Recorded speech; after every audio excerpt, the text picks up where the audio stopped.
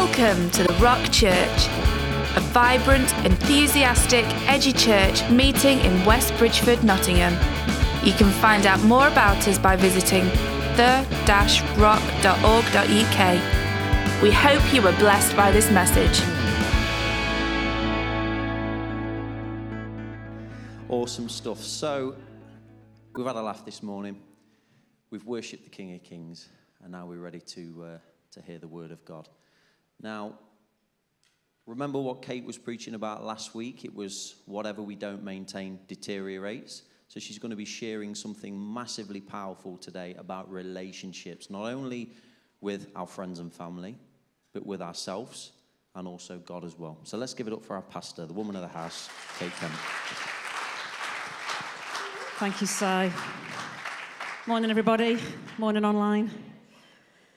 I read this in my Bible this morning from Romans 14:17. It says, "For the kingdom of God is not a matter..." I put something in my own writing, and I can't read my own writing. Everybody tells me my writing's bad, and I've just proven the point. I'll just read the scripture. "For the kingdom of God is not a matter of what we eat or drink, but of living a life of goodness and peace in the Holy Spirit. If you serve Christ with this attitude, you will please God, and others will approve of you too. So then, let us aim for harmony in the church and try to build each other up." Interesting that last week I talked about the body and what we put in it. That's the food and drink bit. And today I'm talking about relationships, and that last little bit says, let us aim for harmony in the church and try to build each other up. I love life, and I love doing life, and I love this man passionately. No, I wasn't going to Joss, but I do love Joss. I love this man passionately. I love that I get to do life in all its fullness with him. And I love this woman of God and Kathy, because these are my confidants. This is who I turn to when we're praying and when we're seeking God and just wanting to go further, and iron sharpens iron. And I love this man and his wife because we get to do belly laugh holidays. And I love Sos and Claire because they're like my spiritual daughters. And I love every single one of you because you are my family. You're very welcome, Steve. I love you. Because we were designed for a relationship. Genesis 1 tells us that in the beginning, God created the heavens and the earth. It says, "Now the earth was formless and empty, and darkness was over the surface of the deep, and the Spirit of God was hovering." God wasn't alone in the beginning. If you turn to John in the New Testament, it says, "In the beginning was the Word, and the Word was with God, and the Word was God. He was with God in the beginning." The Word is Jesus. So right at the beginning, God was in relationship with Jesus and the Holy Spirit. He was never on his own. And then he created Adam. And he could see that Adam was just wandering around in this beautiful paradise, but Adam was actually on his own. And he thought, well, that's not good. I've got Jesus and my mate, the Holy Spirit. Adam's got nobody down there, so I'm going to make him a helpmate. And he puts Eve on the planet because we were never meant to be alone. It is lonely. Relationships are so good for our well-being. It's a well-being series. So good for us. Some of you might disagree. Some of you say, actually, my health's more important than my relationships, or my purpose, or my job, or my bank balance. But I'm here to tell you, relationship is everything. It's so important. So we're going on a whistle-stop tour today about the importance of maintaining all our relationships, because what we don't maintain eventually deteriorates. Oh, they've got it already. It's only week 2. This is so good. We're going to touch on 5 areas. We're going to look at our relationship with God, with ourselves, with our families, with our church, and with our community. So it's a real whistle-stop tour. And I want to say from the off that maintaining any relationship is way more important than starting one. Okay? So let's really quickly look at our relationship with God, and I'll tell you why it's quick in just a minute. This is by far the most important relationship you will ever have in your lifetime.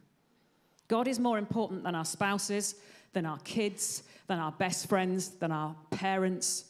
Because if it wasn't for God, we wouldn't have any of them anyway.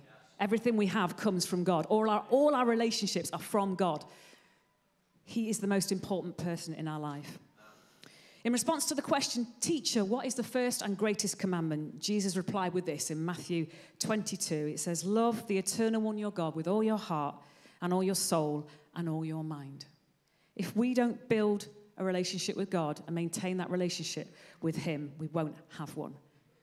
Does that mean that God decides to disappear? No. He doesn't. But there are promises attached to conditions. There are conditions. And the Bible talks about in James 4:8, if we draw near to God, he will draw near to us. But if we don't, God won't draw near. There's something that we have to do first. We have to take that relationship and build that, have to take that step and build that relationship with God, and then he will come and meet us where we're at.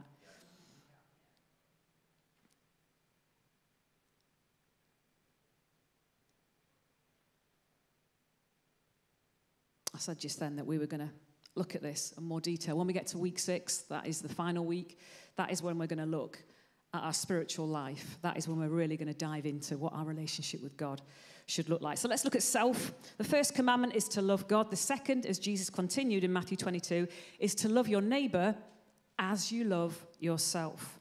To love others, we need to love ourselves. So 2 thought-provoking questions for us this morning. 1, do you love yourself? And I know that this is a struggle for some of you, and that won't be your own fault. That's probably because of circumstances or because of what someone may have said to you or put over you in an earlier life. So do you love yourself? And secondly, should you love yourself?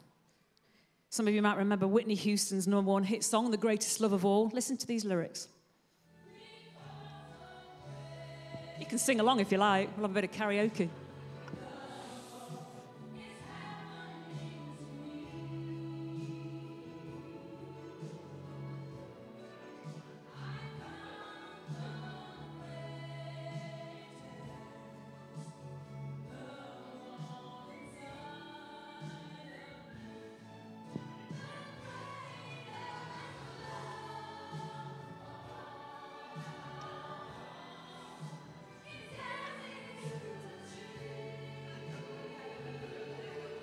Listen to this lyric.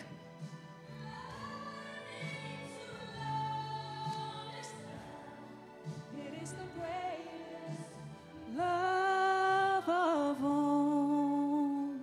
Learning to love yourself is the greatest love of all. It's not Bible, it's just Whitney. You can carry on, sir, if you want. To love ourselves is to care for ourselves, it's to respect ourselves, and it's to have a sense of self-worth. William Temple, who served as the Archbishop of Canterbury in the 1900s, tells this story of 2 vandals who break into a shop in the middle of the night, and they switch price tags. So they've got this fur coat that's worth £1,500, and they swap it with a jumper worth £150, and they swap the price tags over. And in the morning, they hide in the store, and they watch as people come in and have a look at these price tags and just watch the faces of the unsuspecting shoppers. Every single one of us is a person of worth. We're children of God.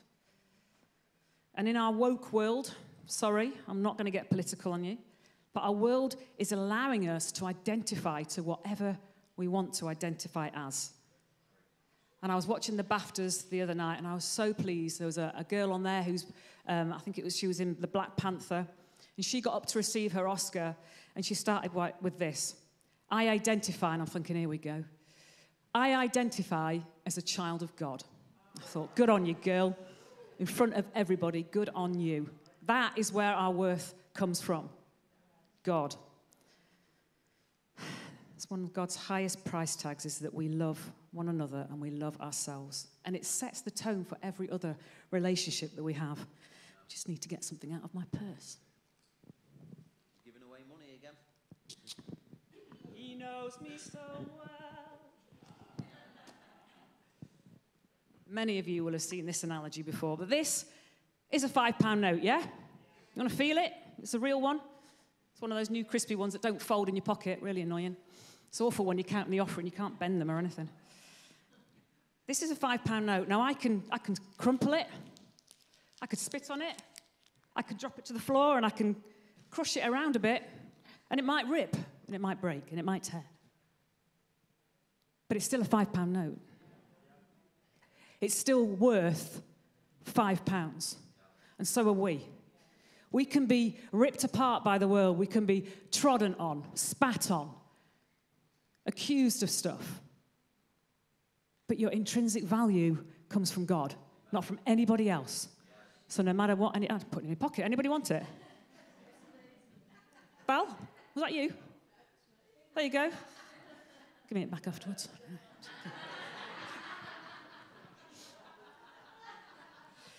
Jesus says, you are mine and I bought you with a price. And I tell you what, he bought us for more than a fiver, for sure.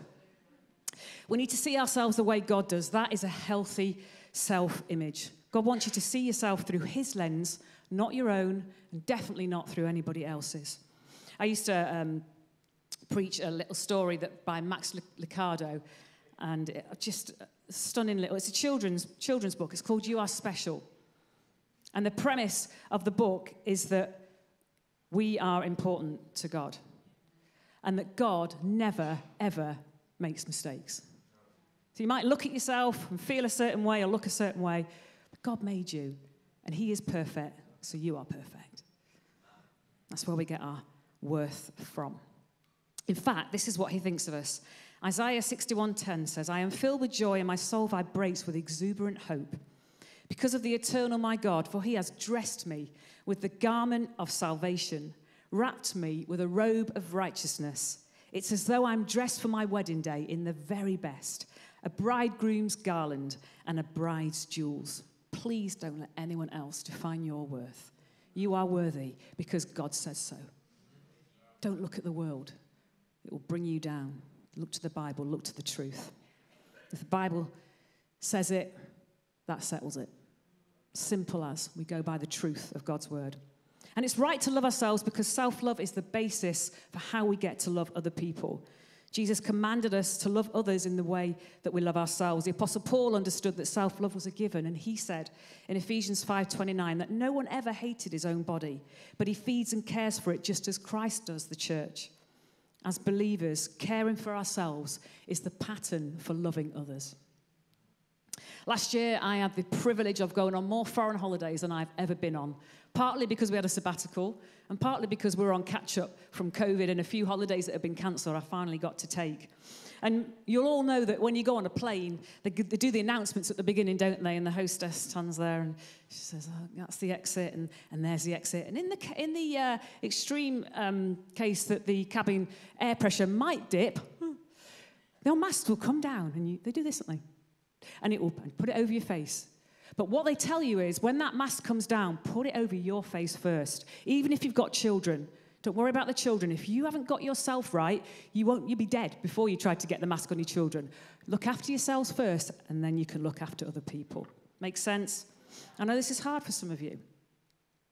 I want to look at our relationships with our families as well. Back in 2016, some of you may remember, there was an amazing documentary on BBC Two called Back in Time for the Weekend. And they got this family, and they put them back in the 50s, 60s, 70s, 80s, and 90s, I think, maybe in the 90s, can't remember. And in each decade, they would dress the house as it would have looked in that time, so with all the gadgets and things like that, and the decoration on the walls. And they would put them in the clothing, and if there were any kind of gadgets that they could have, they would have them.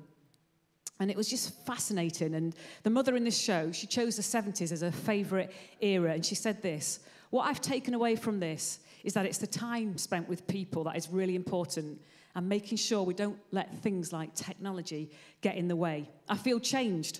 We've done things together we never thought we'd do. We've done things as a family together which have been absolutely brilliant. Because in the 50s, 60s, and 70s, families spent time together. They ate round the table together, they played games together, but from 2000 onwards, the average adult spent 9 hours a day on technology. So you could be sat in the same room, but you're not interacting. Now, they say that love is spelt Time. And I just want to encourage those of you that have got kids that you spend as much time with them when they're young. Because they're not young long. And then they're gone. They fly the nest. So let us not be too busy for our kids. And you know what? If you're not a parent, you are a parent in this church. Because when people stand up here and dedicate their children, we all commit that we're going to help that family raise that child.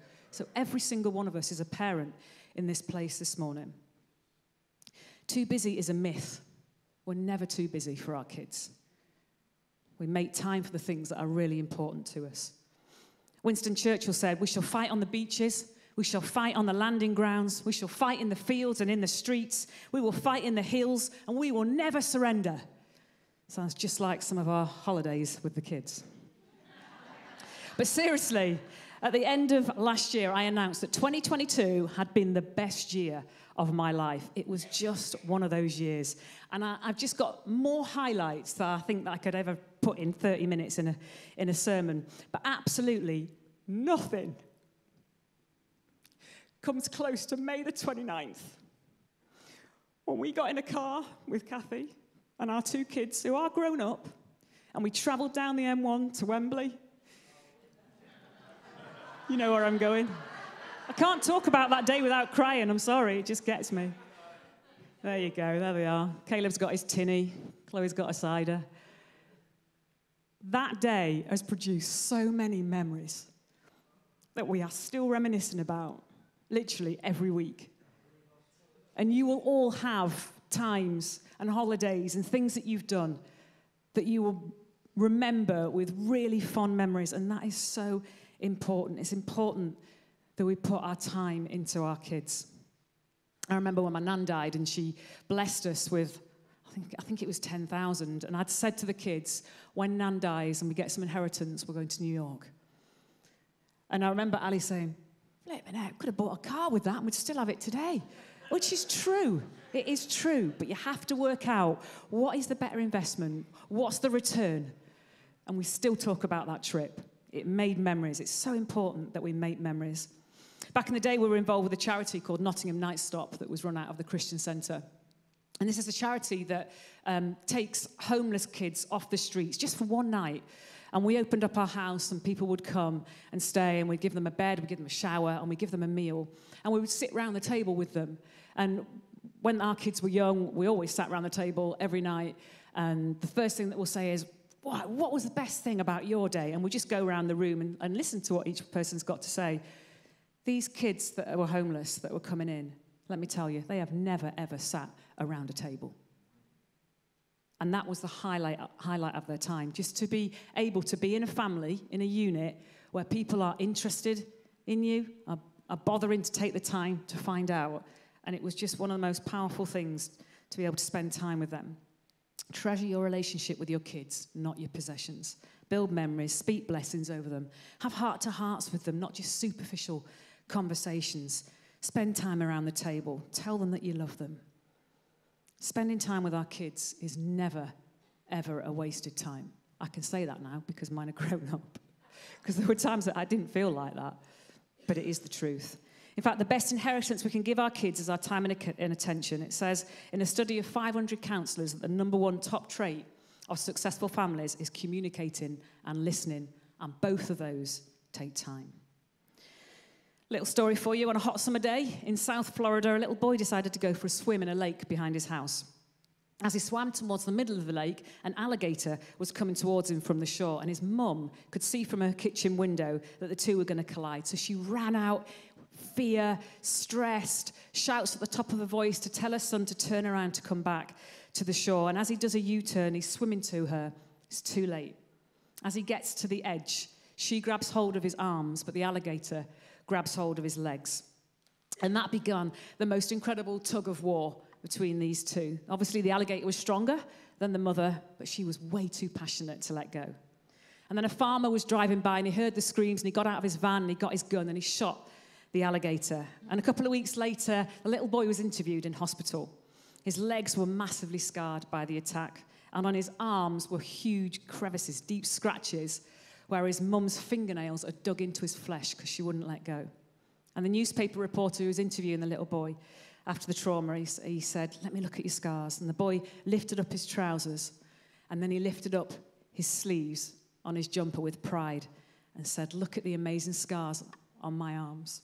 That was because my mum wouldn't let go." Ed Young, pastor of a megachurch in New York City, was once invited to the White House to meet with a few key religious leaders and the President of the United States of America. He'd never met him before. He'd never been to the White House. And then he found out that his son had a basketball game, and he'd already missed one the week before, and he'd promised his son that he would go to the game. So he had to make the call to the White House to say, "I'm really sorry, Mr. President, I can't make it this time." And he was able to watch his son play basketball and do the winning dunk. What would we have done? Here's another story. An old man went up to his attic one day looking for a photo album. He was looking for pictures of his dead wife, and he became engrossed in his memories. Setting aside one of the dusty albums, he pulled from the box what appeared to be a journal from his grown son's childhood. He couldn't ever recall having seen it before. All that his son had even kept a journal, but clearly his wife had kept them. That's what we're doing, isn't it, mums? We'll keep everything. Opening the yellow pages, he glanced over a short reading and smiled. His eyes brightened as he read the words that touched him. It was the voice of the little boy who had grown up far too fast and whose voice had grown fainter over the years. And in the silence of the attic, the words of a naive 6-year-old worked their magic and carried the old man back to a time almost totally forgotten. Entry after entry stirred a sentimental hunger in his heart, accompanied by the painful memory that his son's simple recollection of those days were very different from his own. But how different? Reminded that he had kept a daily journal of his business activities over the years, he closed his son's journal and turned to leave for his office. He opened a glass cabinet door and reached for his old business journal. Turning, he sat at his desk and placed the two journals next to each other. His was leather-bound and engraved with gold, and his son's was tattered and just had the name Jimmy on the front cover. And as he opened his journal, the old man's eyes fell upon an inscription that stood out because it was so brief in comparison to all the other days. Sorry, I know what's coming. In his own neat handwriting were these words: "Wasted the whole day fishing with Jimmy, didn't catch a thing." With a deep sigh, he took Jimmy's journal and found the boy's entry for the same day.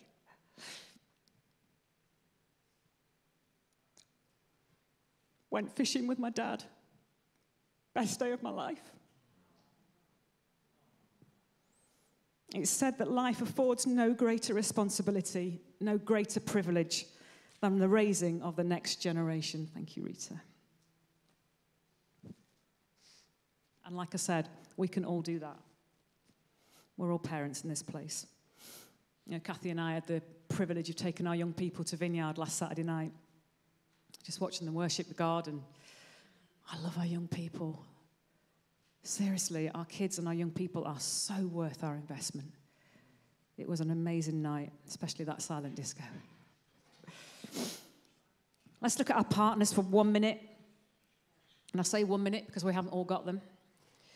You know, in all our years of counselling others in their marriage, the number one thing that leads to a demise in any relationship is a lack of communication. Fix that, and your marriage is fixed. Because remember, whatever we don't maintain eventually deteriorates. So here's some tidbits for a successful marriage, and none of them are rocket science. Talk to one another. That's not rocket science, right? Carve out quality time for one another. Get yourself date nights. By far, one of the biggest things about my sabbatical was just being able to spend time with Ali and do the things that normal couples do that don't run a church. Just to be able to chill and put on a Netflix series and just be together was fantastic. Did our marriage good. Learn to apologize. Doesn't mean you were wrong and the other person was right. It just means that you value your relationship more than your ego. Happily ever after isn't a fairy tale. It's a choice. So if you know your marriage isn't as it should be, carve out the time to put it right. Marriage takes a lot of effort. If a relationship has to be a secret or something about it has to be a secret, stop it. Don't do it. Anyway, it's been concluded that no woman ever shot her husband whilst he was washing the dishes. And that the man who rarely finds himself in hot water is the one who's married to a wife with 3 daughters and only 1 bathroom. So there you go. Let's look at our relationship with the church. Did you know there are 59 different one another commands in the Bible? 59, that's more than 1 a week. So things like love one another, forgive one another, look out for one another, build one another up, care for one another. There's loads of them. I want you to go and research it for yourself and maybe apply it in your life. And on top of that, you can't have meaning relationships, let alone get the personal nourishment you need just by rocking up at church. So I encourage you, all of you, to get involved. And let's just be sure that we're not just doers of the word, but that we're hearers of it. Sorry, be doers. Let's be sure to be doers and not just hearers. I heard the story of a guy called Jim who was diagnosed with cancer. And his company heartlessly dumped him. They couldn't afford to keep him on because they knew he wasn't going to be there anyway. And in battling the disease, he used up all his insurance money and his life savings. And a member of the church went to visit Jim and boldly asked him, Jim, have you prepared for life after death? Wow. Jim was furious. He said, all you Christians think about is what's going to happen after I die. If your God is so great, why doesn't he do something about my problem? I'm about to leave my wife and my daughter penniless. And then he ordered the man out of his house. The man went away and he thought a lot about what Jim had said. And he soon returned and apologized, said, I'm really sorry. I'm sorry that I offended you. I've been working on the problem. An estate agent I know has agreed to sell your house and give your wife the commission. Some of us will make your mortgage payments until the house is sold. The earnings from your house should pay for your daughter's college. Also, the owner of an apartment building up the street has offered to give your wife a flat for free, with free utilities plus a monthly salary in exchange for her managing the complex. Jim cried like a baby because he could finally hear the gospel message with an open heart, because people don't know how much you care, how much you know, until they know how much you care. So I experienced this when he had cancer. A lot of us, we wrote on a pillow nice things, affirmations, Bible verses, and we got it anointed, and he had a pillowcase. People paid your mortgage for some time, didn't they? People were taking meals for Sarah because she didn't have the time to cook. That is what it means to care for people, look out for people, and love people in the church. We have the table here every other month, and in the month in between, we encourage you, invite somebody to your house, to your own table. And can I encourage you, don't just invite your friends. Don't just invite, if you're in a couple, don't just invite another couple. Why don't you invite somebody you know can never invite you back, never pay you back for what you've done? Why don't you invite a load of singles or just one person and include them in your family? That's what it is to be loved in the church. And the elderly, don't forget the elderly. Sybil would love a meal, wouldn't you, Sybil? You'd love an invite. Absolutely she would. She's too humble to say yes. Relationships are the glue that are going to hold this place together. It's the glue that holds the church together. And friendships are the key to us retaining you guys as members. A survey was once taken and the people were asked, why did you join this church? And 93% of the members said, I joined because of the pastor. So then they were asked, well, what happens if the pastor leaves? Would you leave? And they went, oh no, I've got friends now. That's what it's about. It doesn't matter how you come in, but build friendships. Now listen, some people come into our lives for a season. Some people are going to be in our lives forever. And some people come in like rockets. Rockets have boosters. And when that rocket gets up into space, the booster gets separated from the rocket because it cannot go to the altitude that the rocket is going to go to. And there will be people that come into your life that cannot go to the heights and the altitude that you're going to. And that is okay. There is nothing wrong with that person. It's God who determines the people who are going to walk this life with us. So don't have a go at the person. Accept it for what it is. The more friendships we can develop in church, the less likely we'll become inactive and leave. And don't worry about how many friends you've got. Apparently, it doesn't matter whether your church is 200, which is what we're at, 150 adults, 50 plus kids, or 2,000. The average person in a church knows 67 other people. Now, you might think, I only know 2. Well, some of you might think, God, I know all 200. It doesn't matter, as long as you've got friendships. I am loving this Friday morning group that Kathy set up months ago, that Becky is running, and there's people in there, and they come with their children, and they're just doing life together and encouraging one another and loving one another. It's just utterly beautiful. And finally, let's look at our relationship in the community. In Luke 10, we read the story of the Good Samaritan, where an expert in the law asked Jesus, who is my neighbor? And Jesus tells the story of a Samaritan, and he gets beaten up, doesn't he? He gets left for dust, and 2 people go past. One is a priest, and the other is a fellow Jew, and both of them ignore him. And then a Samaritan walks past, and the Jews hated the Samaritans. They wouldn't have anything to do with them. But this Samaritan, he picks this guy up, sticks him on his donkey, takes him to some kind of hotel, tells the manager, look after him, treat his wounds, I'll give you all the money, and come back in a few days. If you need more money, I'll bring you the money. And Jesus says, which of these three proved himself a neighbour to the man who had been mugged by the robbers? And the scholar replies, the one who showed mercy to him. And Jesus said, well then, go and behave like that Samaritan. How are you doing at loving your neighbours? So let's work at all our relationships. Remember, anything we don't maintain will eventually deteriorate. Quick recap then.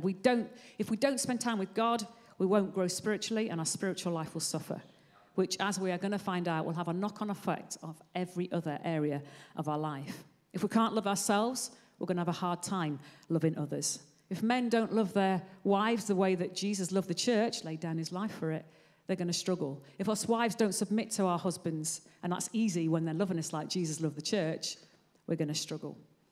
If we don't parent our kids well, we're going to pay for it. Discipline them. It's love. Discipline is love in action. If we don't love our partners, they'll go and find love elsewhere. If we don't make an effort in church, it'll feel harder to be planted, and you'll probably want to leave. And if we don't love our neighbours, can we actually honestly say that we're saved? Let me finish really quickly with the 10 commandments of human relations, because great relationships don't just happen, they take effort. Speak to people. Nobody wants to be ignored, right?